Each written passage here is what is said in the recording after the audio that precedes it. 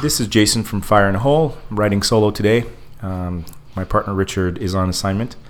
And this is going to be the first installment of something called One Shots, which are shorter interviews, generally one-on-one, with individuals who are doing interesting things and up to interesting things that either we cannot bring to the studio because of distance or because they're just difficult to nail down. So this is sort of an exploration, an experiment, if you will. And if you like these one-shots, we're going to be doing more of them as the year unfolds. So this time I got into a conversation with a friend, Garry Bloom, who's an author, a musician, a recording artist, a novelist, but most recently is the creator and mastermind behind the Redlands comics. So Garry is from Plainsview, New York, originally from Orange County, New York, if I remember correctly. And just an all-around really great guy, very enthusiastic, very excited about his project, and I thought it'd be cool to sort of talk to someone who was doing it all himself, because it's a very DIY situation and very do-it-yourself sort of situation. And for anyone who wants to start their own comic book or any other type of artistic project, I thought it would be sort of interesting to see where he got his inspiration from and what he's up to. So that's Garry Bloom for Redlands Comics, and this is Fire in a Hole One Shots. Check it out. So welcome to Fire in a Hole. Thank you for joining us. So you're joining us from New York, is that right? I am. I'm Plainview, New York. Where is that exactly in relationship to the city of New York? The city of New York. So I am, on Long Island, okay, which is, I suppose, what is that? That's east of New York? I don't know. I am a recent transplant to this area. I'm a proud citizen of Orange County, New York, where okay. It was always east and south to head to the city, and now I'm still trying to figure it out because it's not quite a year yet. Cool, man. So just as a bit of a background, so you were saying to me that you started out pretty much since you were a kid. You've had your head in the clouds a little bit, right? You've had sort of your imagination running wild. You've wanted to dabble in various things, computers. Dude, I'm a dyed-in-the-wool nerd. I don't make any bones about that. I mean, I'm a big sports fan and I'm a musician, but that doesn't change the fact that I'm a nerd at heart. What was I, 7 years old when I picked up the manual to my grandparents' computer and started figuring stuff out and started programming the first game at 9, riding the bike to the comic store, the 3 miles to the comic book store through the city, just to be able to get my Superman and my AD&D comics, and played the Star Wars role-playing game growing up because that was more fun than playing Dungeons and Dragons. Wrote my own paper and dice role-playing game that the cool kids wouldn't let us play Dungeons and Dragons with them. Really? So I wrote my own game.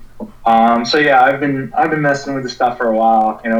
Reading the sci-fi stuff and all that. Before they killed off the expanded universe, I think I read something like 36 to 40 Star Wars books, and that was wow! So, okay, so you're one of those guys with the shelves of fanfic or expanded universe Star Wars books.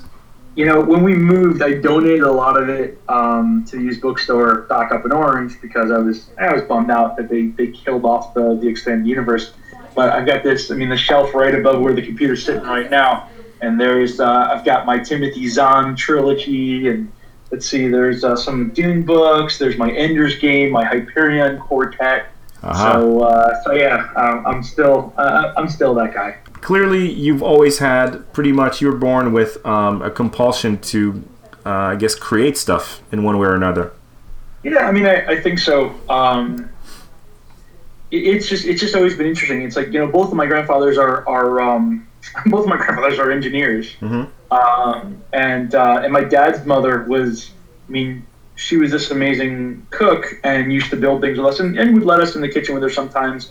My father's been in the food industry and I've watched him do stuff like that. And so, in various forms. And my dad's been playing guitar since he was 16. So that's what's he? He's 62 now, I think. So, building music and writing music, and yet this is the same guy who encouraged reading on a major level to the point where a Saturday afternoon in the Bloom house growing up would be everybody in the living room, mom on the couch, dad on the chair, me laying on the floor, my brother, God knows where, and just all laying around reading our books or reading comic books and stuff like that. So That's awesome. I'll be honest, that part of the reason that Redlance is the comic book, and it's the first title, and we have hopes on other titles and all that. But I named the company Howmark because it's my dad's Howie, and so because it's that's the guy who's kind of the source of the powers, I suppose, him and my grandfather's. Interesting. That's very interesting. So speaking of comics, so we can kind of get towards the heart of the matter. When comic books, was that something you were into right away from the beginning, or do you remember maybe what got you into the comics specifically? I'm not sure. I'm trying to think of how early it actually was and what started it. You know what? My dad gave me this book. And like I said, a lot of the reading stuff comes from my parents. My parents are massive readers to the point where they do they'll hit the library on Saturday morning, and they'll spend a weekend killing books, and have them back in the library by Tuesday. So he found some old stuff at his parents' house, and one of them was this really cool big red hardcover book of Origins. It had Jay Garrick as the Flash in there, and I always remember looking up. It's like, how does hard water make somebody fast? And then the Human Torch, like the original Human Torch, had Toro in it. Oh yeah, Fantastic Four stuff, and the Spectre was in there, and I don't remember all of them. I think Shazam may have been in there also. Back when he was Captain Marvel, when you could call him Captain Marvel instead of Shazam. So there were these cool things I loved, and I read it over and over and over. And somehow I kind of bled into it. I wouldn't be surprised if my dad was the first one who bought me a comic book, or one of my parents. Okay. And it was just really cool. And we collected baseball cards back in those days. And there's this place, TJ's Baseball Cards and Comics, that opened up in town. And it was really neat because it was a baseball card shop, but they had all these comics. And so my best friend and I would go there, and then we also found this other place, the Comic Vault. And we started getting, they were cheap enough at that point. It was back when comics were 95 cents a buck or something. Yeah. And that was in our lifetime, man. Yeah. That's crazy. It's kind of sad that a lot of people reminisce about the low gas prices. Yeah. I reminisce about the low comic book prices. Yeah, remember when they started doing hologram covers, and then they were $280, $275, and people would lose, kids would lose their shit. They're like, who do they think they are? Who do they think they are? Yeah, it's like, where the hell do you think I'm going to get that kind of money? Right. The most you got. You didn't have one issue to follow, right? You had your issues, you had your series, you had your different titles that you wanted to follow. So that $275 was not sustainable. Oh no, not at all. And I was looking through. I've been, since we moved here, and I've been trying to organize everything, and I'm looking through my old comics and seeing what I want to keep and what I'm going to clear out, because my God, nobody told me that a baby takes up that much room. But it's like I have my Flash, and to me, Wally West is the Flash, and not Wally West as everybody knows him now, but Wally West was the Flash. And when Barry came back, it was cool and all, but Wally's my guy. Wally's your dude. And I have tons of those, and I had all of the when Superman had started back over, and I actually went back and saved my money and got Superman #1 from when they redid it back in I guess the late 80s. Mm-hmm. So you were a DC head pretty much from the beginning. So that's the funny thing. I was mostly a DC guy, but I loved the X-Men, and I had X-Men and Uncanny X-Men and X Factor, and actually read Excalibur because the guy who ran the comic book store said, "Hey, you're into all this stuff. Well, Excalibur is basically the British X-Men." So I got that. And I had, I did the end of New Mutants that I caught the last few New Mutants turning into X-Force. X-Force, yeah. I actually... The Rod Liefeld years. What's that? The Rob Liefeld years. Oh yeah, dude, that stuff was cool. Yeah. And then I had the New Warriors. I just posted on Twitter the other day because I saw that I guess they rebooted New Warriors at some point, and I posted the 2 number ones, and I said, which one of these is your New Warriors? Seriously, because I still have number one is I have the first 25 issues in mint condition, and that series was, they killed that series exactly 25 issues in, and started changing everything, and getting really weird, like third-rate artists. Reed came in, right? Yeah, like I think the first they went off on it's like when for Submariner, when they let John Byrne take over, who's easily my favorite comic book guy of all time, and he banged out like 20 or so beautiful issues, just reinvented the whole thing, and then again he had to go, and then they turned it over to a bunch of hacks, and New Warriors, man, I'm right there with you. I know exactly what you're talking about. Well, it was funny because New Warriors led me to, at one point, and I think I ended up selling off, but I owned every issue of Speedball. Oh shit, yeah.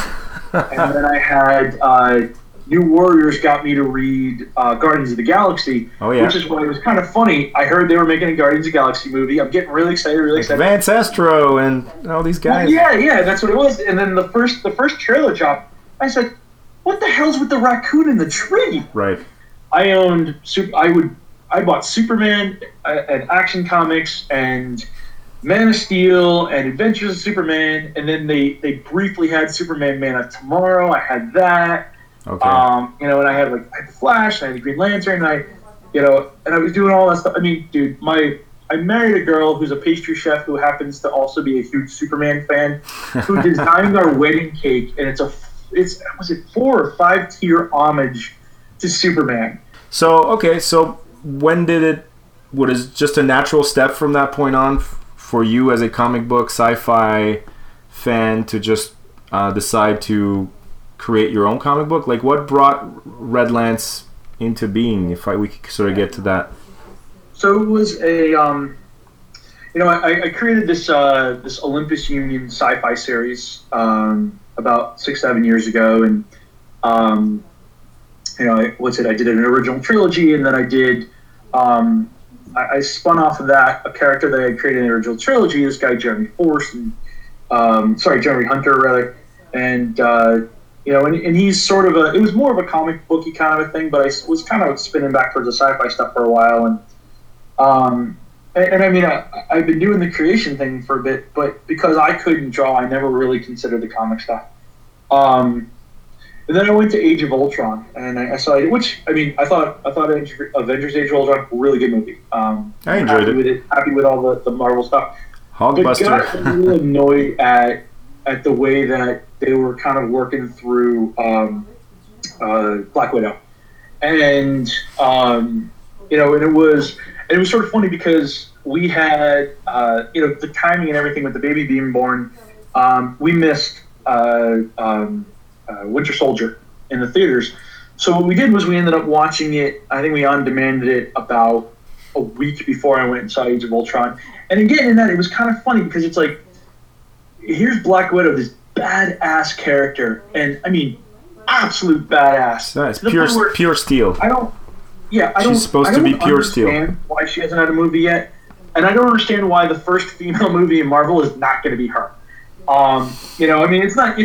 She's a badass character. It's not like they have some weak no name. It's freaking Scarlett Johansson. You have a great actress playing a powerful character. Yeah. She keeps on being used to further other people's stories, and they kind of almost. I mean, they made her out to be almost a little slutty, and I know the true history of the character and all that stuff, and I know what she's done, but they spin it almost in kind of a funny way. And then I think it was when I saw the post from Mark Ruffalo about his daughters finding this Age of Ultron playset where it's all the guys and Ultron, and then this other thing where it's a scene from the movie, and I like to think it's far enough away from the movie having been out that I don't have to say spoiler alert. No, not at all. A scene where she basically saves Captain America's ass. I mean, there's no doubt about it. Where she jumps the motorcycle out of the plane, she saves Cap's ass, and then they make a playset out of that, and it's Captain America on it. And I'm like, dude, you can't even put her in the toy from the scene that sort of started bugging me, and I don't know why. I mean, maybe I'm more sensitive now because I've got a daughter, and who knows what it is. It pissed you off. Thinking about that, and it bothered me. Okay. I said, how come there's not, how can they do something like that? How come there's not more of an equality? And then when I looked out, and I was like, there's a lot of stuff out there, where the women are strong, but it's funny stuff where it's like you got Wonder Woman, but Wonder Woman's fighting in a bustier and a bikini bottom. And you've got Starfire, who's really powerful, but again, it's like she's in a string bikini basically, and she's kind of an airhead. And there's a lot of other stuff I looked around at where it's either horribly objectified, or they swing the pendulum completely in the other direction. So you've got a lot of comics where the men are the superior and the women are the secondary. So now we're going to denigrate men and we're going to put that down. I said, that's not equality. It's swinging too far. I want my daughter not to be someone who's going to go and try and put people down, and I don't want her to go out and be someone who's waiting to be rescued. I want her to be somebody who thinks that, judge people based on their deeds and their personalities, not based on their gender. So, okay, so you see the movie, you start thinking about the portrayal of women and in superhero comics, and then you come to the conclusion, okay, if I'm gonna get this message out, I should write my own comic. Is that what happened? I want to do my own thing, and it's I guess, like I said, the stuff's based on people I know, and one of them, like it all started really with the concept of Cinderhawk, who I started thinking about, and she's a woman I work with, and she's got tremendous leadership ability, and she's just like really, really hardworking and very, very intelligent, but she's also fun. It's not like she has to go too many times. You get the character who, when you have the strong woman, she's one-dimensional. And this person has ridiculous work ethic, and yet still makes time, to have a good time and laugh and joke around. She's not a ball buster and bossy. Yeah, she's not some sort of some stereotypical ball buster, because that tends to be. I mean, these are guys ostensibly writing these characters most of the time. Yeah. And in the worst case scenario, they end up being either fantasies, right? Yep. Or they end up being kind of guys disguised as women. So they'll be right, the chicks in chainmail and all that stuff from role playing days. Okay, but you were like, okay, listen, I know people in real life, women and men, but I know women who are strong and have all these qualities, but are not these sort of stereotypes that I'm seeing in the films. Exactly, and the way I thought about it was like, well, let's call her Brenda, because that's not her name, and it's not close to her name, so we'll go with that. Okay. I sort of thought to myself, what would Brenda be like as a comic book character? What would Brenda be like as a hero? And so I was like, I thought about it. She's someone who gets the job done. She's trying to stay upbeat, and she's concerned about the people around her, but she's also concerned about making sure that she does right. And it's more complex, and there's conflicting emotions. And that's a well-rounded character, and that's when it sort of started going to, I'm going to make my own thing. I'm tracing the steps here. Okay, so you see the stuff in the movies, you start thinking about creating characters that are based on people that you respect, who are more representative of the values that you believe are missing from these films, and then you really your next instinct was to just go looking for artists online, and you were just like... Yeah. Sending out emails, like you were just soliciting them like that. It's pretty cool. Yeah, well, I wanted to get an idea of what do people cost to do the artwork and stuff like that. I mean, yeah, it's interesting. And so I felt, part of it was that, basing characters on actual people with reality, it's kind of cool. And I want to try it out. And so I also started playing around with, what's my theory on how, how I'm actually going to make the powers. How are they going to matter? What's going to be, to me, what's going to be my edge? And, I thought a lot about the different types of stuff that I read over the years. And I had been a huge fan of mutants and the X-Men concept in the 90s and was really into that. But one of the things that kind of struck me was that, you kind of have your powers forever. They never go away. You don't die unless another bad guy kills you. It was interesting that I had actually gotten into at one point reading. So I like the Beyond stuff. So like Batman Beyond and Superman Beyond was really interesting because he's old, and then in reading Kingdom Come, and he's old, and Kingdom Come, like all the heroes, they're old. And I started thinking about, they're old, they're heroes and they're old. Why? That just doesn't. I don't know. Something about that didn't jive with me, and I created this concept of adrenals. And with adrenals, the idea would be that, you've got a gene, but it's not going to trigger until, somewhere in puberty. And somewhere between 12 and 17, you're going to get your powers. And then in your early to mid-50s, they're going to start going away to the point where, one of the things that I liked was that I created a character who's, she's known as Vindic. And the concept behind Red Lance is that Vindic used to be a hero. She used to be adrenal. She protected Centerpoint. And then she hit the point where her powers are gone. But she's not useless. She's in her mid-50s. She's got all of this knowledge. She's got, a lot that she could actually still teach. And so she basically went and she found these people and she created her own team. And she mentors them and she's leading them. But she's not the one who goes out in the field. She's, I don't want to say like a Professor X because it's a different situation. I'm about halfway through the script for issue 4 right now that I'm writing. We've got a long way to go, so we'll see how it goes.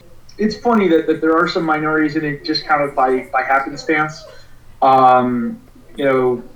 Stonefish is the person who modeled for Stonefish is a Malaysian woman who I know who. I mean, she was awesome. She actually, I don't remember the name of the martial art that she practices, but she had pictures taken of her going through all of these different poses and motions and all that. So I know she's under a lot of armor, but she's Malaysian. Stonefish happens to be Asian. What's that? Wouldn't it be Penjak Salat by any chance? I don't remember. Okay. I'd have to ask her again. Are they kickboxing type poses? Were they sort of? Yeah, something like that. It's probably Penjak. They used it in if you've seen the Raid, and the Raid 2, highly recommended by the way. Okay. It's really like a combination of kickboxing and it's very aesthetically pleasing. So I'm not surprised that if that's what it is. I'm not surprised that it's very comic book friendly, if you will. Well, yeah. I mean, it worked out. Like it was great, and it's. I mean, you even look at the way that across the stuff, the way that the Stonefish stands. Yeah. It's a confident stance, and it's a because it's just, and that's part of it. I think that I didn't want to, like I said, I didn't want the pendulum to swing so far and shout out, "Hey, this is a woman and she's confident and strong." Yeah, you don't want to overdo it. There's a joke that I remember reading once that I think it was a Stephen King comment. About what was it? The first of the Hunger Games books, where it says Gale is smoldering, because it tells you right on page 72. And I wanted, to me, it was more about let's have them in action. And Bricker is impulsive, and Stonefish is stern and somewhat unwavering in some sense. And Raceway has the ability to be impatient, which in issue 4 you're actually going to start understanding why. And it's the interaction between them. And what I also kind of decided to do was I sort of wanted to play with the villain side of things, and especially in book one, it's more about the villains. It's more about the villain perspective. I mean, I focus a little more on the villains in issue one and issue two. I get annoyed with your basic origin story stuff. The way that they as awful as the movie is, and it's a pretty bad movie. But Brandon Routh as Superman coming back, and you already have him there. He's already established. You know who Superman is, and you're kind of in there. And you know what? It's very true that there could be people watching this who don't necessarily know who Superman is. And you know what? Well, they mentioned Krypton. They need to get their shit together. What's that? If anyone who doesn't know who Superman is at this point needs to get their shit together, but that's just me. Well, sure, but think of it like this, right? You may have a father who watched Christopher Reeves, and to the father, Christopher Reeves is always Superman, and takes his kids, and maybe he's got a 7-year-old daughter sitting there who doesn't really know Superman. Right. But you're in the action, and then during the action, you see the bullet bounces off of him, and he's super strong, and he's got heat vision and X-ray vision, and it plays it in during that. And I'm kind of doing more with that to the point where, I'm not going to spoil anything, especially since I'm not done running it yet, but you're going to get some, like, in the 4th issue, you start getting origin story stuff on Raceway. And I've written stuff. I did some flash fiction stuff that I threw on the website to give some additional flavor for anybody who wants to read it. But as far as the comic goes, I mean, I'm going to lead into this stuff and I'm going to add into it. But I didn't want to necessarily just jump into the where did this person come from and why, because you can spend tons and tons of time doing that. The original Superman issue, and there's a great book all about, I wish I could remember the exact name, but if you want, I'll send you the link. It's all about Superman as the enduring icon, and how Jerry Siegel came up with it in the various iterations throughout the years. And in the first issue, he had like a 1-page intro, and on page 1 he's a baby, and on page 2 he's a full-grown man, and he's out there fighting crime, and that appeals to me. Okay, so what you're saying is you like the idea of character development, but you also love the idea of to hit the ground running a little bit and get to the good stuff. Yeah, you can always flash back into things, and you don't have to. And granted, there's a technique that I picked up from writing novels, but there's a lot of stuff about the background that you can go through assuming that information, and then show the background pieces as you go along. Let the reader in on secrets as they go along, and background thoughts and that. But that there's not a lot of need to, again, to go into an origin story, a straight origin story. That just doesn't appeal to me. And I understand that the fact that I didn't do a straight origin story is not going to appeal to everyone. Some people are going to want to know, why is he called Raceway, and Mm-hmm. Where'd she get her fire powers and all that stuff. But you're going to get to that eventually. You're going to get to that eventually, right? It's just you're just not doing in the classic. This always it brings me back to this Patton Oswalt bit. I'm a huge Patton Oswalt freak. Same here. And he does that amazing bit about the. I think I even spliced it into a show at one point. He does this amazing bit about the prequels, Star Wars prequels, and oh my god, he travels back in time. You like Darth Vader? Well, guess what? Well, he's a sad little kid, like, and everything. Oh, he's sad. He loses his mom, and then he's sad. Oh, you like Boba Fett? Right. Well, I'm going to show him when he's a kid, and then he loses his dad, and he's really sad. Yeah. Right. So I think that's a little bit what you're talking about, is this idea of like, origins are good, roots are good. But this can't be just an indulgent, drag-out affair where you're just like, all right, you're just get to it already, sort of thing. So, Red Lance, it's a team, right? So, if you had to sort of briefly tell me about what the major themes are, what would you say this comic book kind of stands for or is about that is maybe a bit different than other things that people have read? Sure. Well, a lot of it stems from the concept of the adrenals and the person without powers establishing the team again and trying to guide people that, they're able to do things. You got a guy who can rip a car in half, and you've got a woman who can throw fire, and a guy who can run faster than a bullet, and they have to basically listen to and be forged into an actual team by someone who used to have powers and doesn't anymore. And it's a like there's a Vindic has a rule: we don't kill, and it comes up in in a lot of different stuff. It's we don't kill and we don't leave people behind, and whether people on the team necessarily buy into that or not in the moment, and blaming each other for what they may have done wrong because did you listen to the orders? Did you not listen to the orders? And it causes conflict because are they necessarily a team yet? And I think that's kind of the one of the big things. It's almost, I guess you can sort of look at early in the Avengers movie when not quite a team yet, sort of infighting, and with a lot of teams like that, you see like from the early, there's definitely a play in figuring out what's everybody's place and how do we fall in behind this woman who she's been there, she's done that, and it's we did a 4-page short for Stonefish before we came out with the main book, and it even talks about how it's like she sees it as it's your city, it's your city, and it's like no, it's your city too, and so there is that kind of play along with it with figuring out what's your place and are we in the shadow or are we not in the shadow. And that's going to be a lot of the theme that's going to go on. Massive spoiler alert, my goal is to one day spin Stonefish off into her own title and have kind of an epic argument that she leaves off in. Don't tell anyone. But yeah, that's the thing. It's like conflict is reality.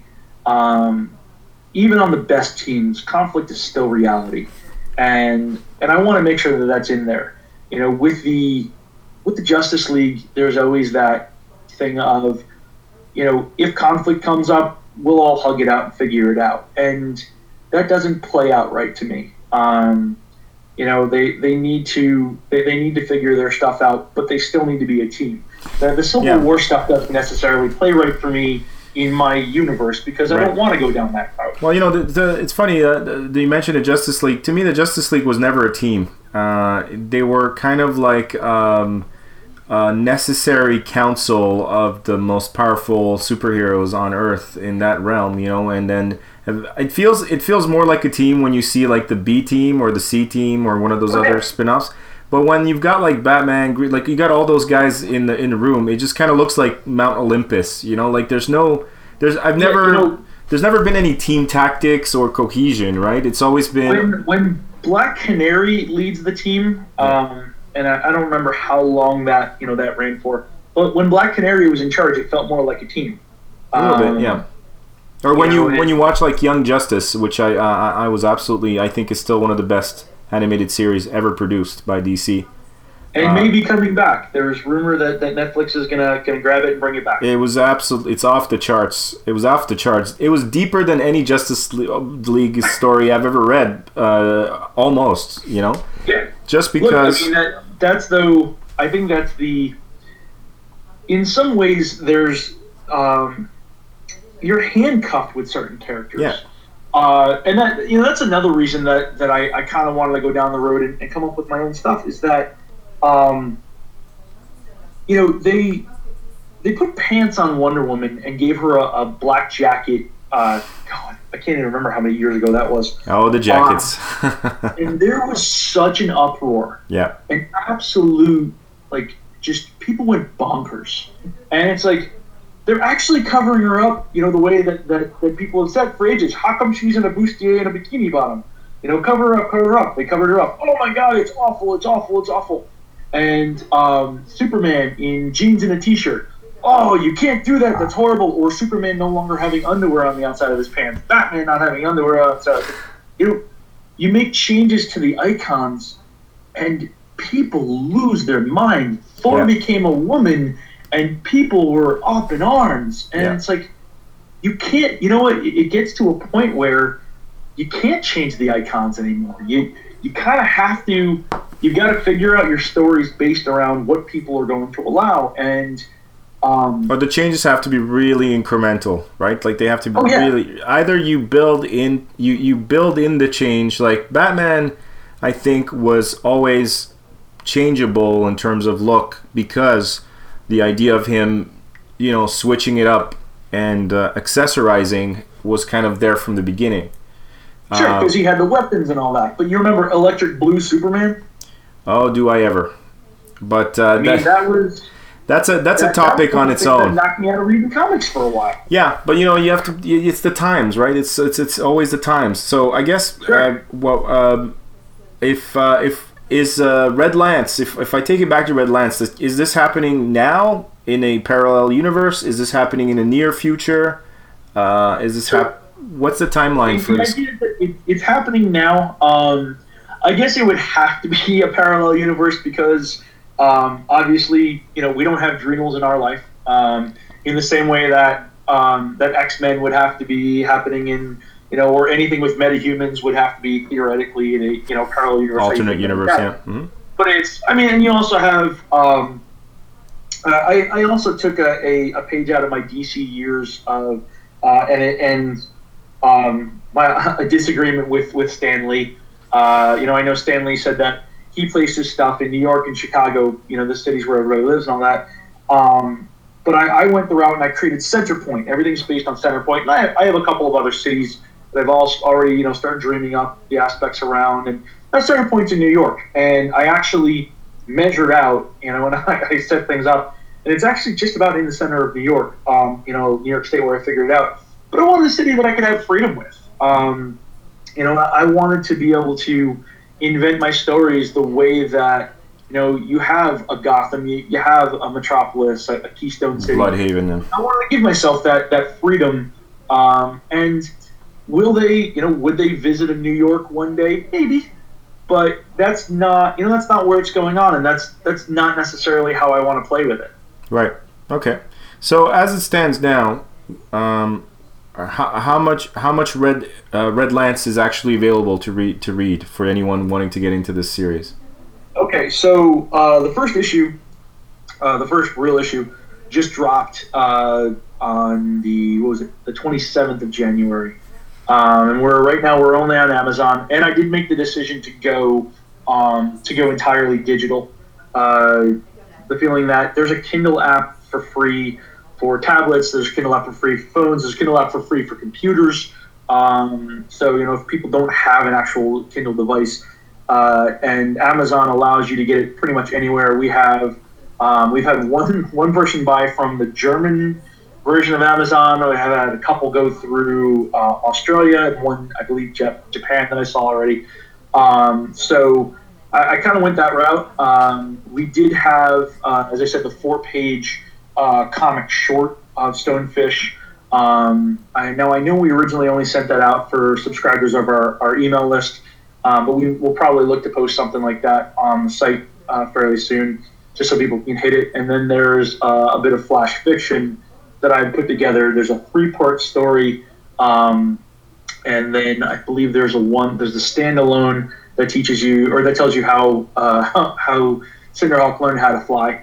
And I actually decided that we're going to do some flash fiction along the way as well. Okay. Keep going. Can you explain flash? Can you explain flash fiction for just a moment? Oh, sure. Yeah. Sure. Sorry, I realize that it's maybe it's not a term everybody knows. The concept with flash fiction is that it's generally 1,000 words or less. A couple of the stories may go a little bit over that, but the idea is that it's a digestible 3 to 4 page read. It's text only, but it's a quick read, and it gives you a little more flavor. There were things that I remember, and I still get this feeling. I'll read a comic and then I'll go hunting for stuff on like Wikipedia and the DCpedias and all that stuff to figure out. I want to learn a little bit more. I want to hear a little more. I want to see another story. And I actually like fan fiction. So It's almost like I'm writing my own fan fiction to complement it. Okay, that's cool. You're covering all bases. Now, we clearly live in a time now where the technology that's available to consumers, and you were talking about apps, but there's programs, there's all this stuff that is all relatively available and affordable now to creators. You got to be thinking that you want to multi-platform, right? You want to cross-platform into other venues. So, are you thinking? I don't know, a podcast? Are you thinking producing maybe motion comics at some point? Taking into a mini series, a web series? Are you considering all these things? I do have the danger sometimes of thinking a little too much and getting a little too excited.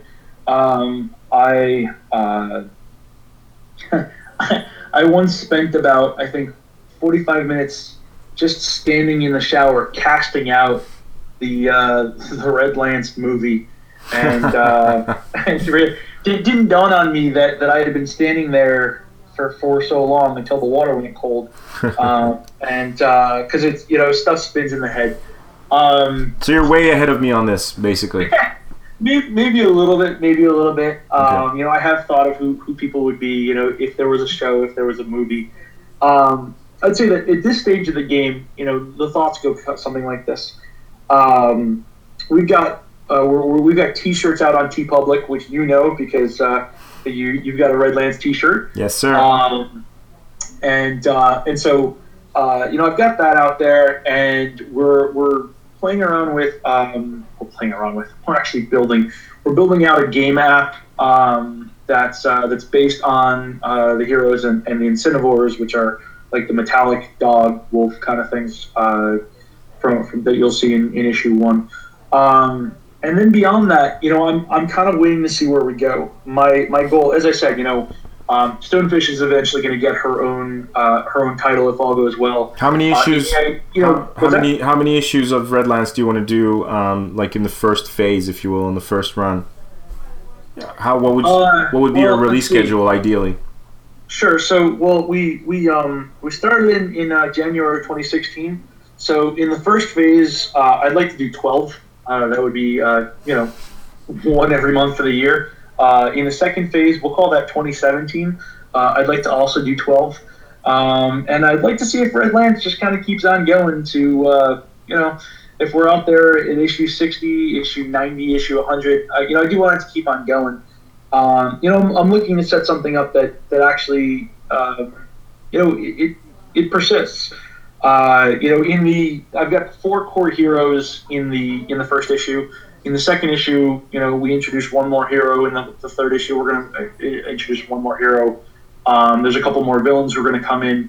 Because I felt that trying to throw everything into one would be kind of certainly there's no shortage of ideas for I can see that now. So that's really cool. Really sleep, so that's great. That's what kind of drew me to your whole project too. Is with Fire in a Hole, we were always interested in. I guess people were passionate about stuff, and you just happen to be passionate about something that I totally get. Comic books I'm right there with you. I guess what I'm saying is what I really dig is that I really dig your enthusiasm about this, and you clearly are not just doing this for fun. This is almost like a compulsion. Like you need to be doing this. Some of your happiness is actually tied to it. Like you need to get it out. You need to broach it. And you've also found a really fun medium to be able to do that. So listen, Red Lance issue number 1 out now on Amazon. I'm going to make sure that the links are visible and posted. You shoot over whatever other links you want us to have in terms of how to interact with your material. In the meantime, I'd like to thank you for taking this time to sort of give us an inside scoop on this, and hopefully. As you publish more of these stuff, we'd like to check back in with you and see. I'd love to be able to talk to you, in however long, and like, have maybe an issue of it in my hand, or you're saying, you're telling me like, okay, Jason, remember all that shit I told you last time? Well, since then we got a movie deal, so now it's in development, and we're gonna, you know what I mean? Like, so that'd be. I will tell you what. I will make you a promise that if first of all, I'll come back anytime you want. But if we're sitting here and it's 5 years from now, and I'm sitting in the Hallmark offices, and I'm telling and we're about to launch our 13th title, I'll come on Fire in the Hole, and I'll talk to you, and I'll tell you all about launching the 13th title. Awesome, I'll man. come back anytime you want. I always remember where I came from, and I really appreciate you taking the time, because this has been a lot of fun, buddy. This has been a lot of fun. Cool, man. We I don't want to toot our own horn, but like everybody we've had on the show says something to that effect, and then I feel like that's kind of the reason why we do it. The fact is, we have these conversations anyway, but it's just gotten us these great people at our table, and even through this long distance thing. Like I think this was a really good conversation. I'd love to do it again. Cool, man. So listen, absolutely. Good luck with Redlance, and anyways, I'm watching, and I got my eye on this project, and I'm pulling for you, man. I really want this to go somewhere, so best of luck with your projects. Thank you very much. All right, I'll see you soon. If you like the Fire in the Hole podcast, there's a couple of ways that you can help us keep the show going and to keep this broadcast happening. And how can you do that, Richard? Just check us out on iTunes, rate, subscribe, leave us some comments on SoundCloud. Yep, we're on SoundCloud, we're on Stitcher, we're on iTunes. Spread the word if you like what we're doing. Let us know if you have thoughts about the show, and send us messages if you want to be part of the show and if you think you have something cool to contribute. Fire in the Hole podcast at gmail.com.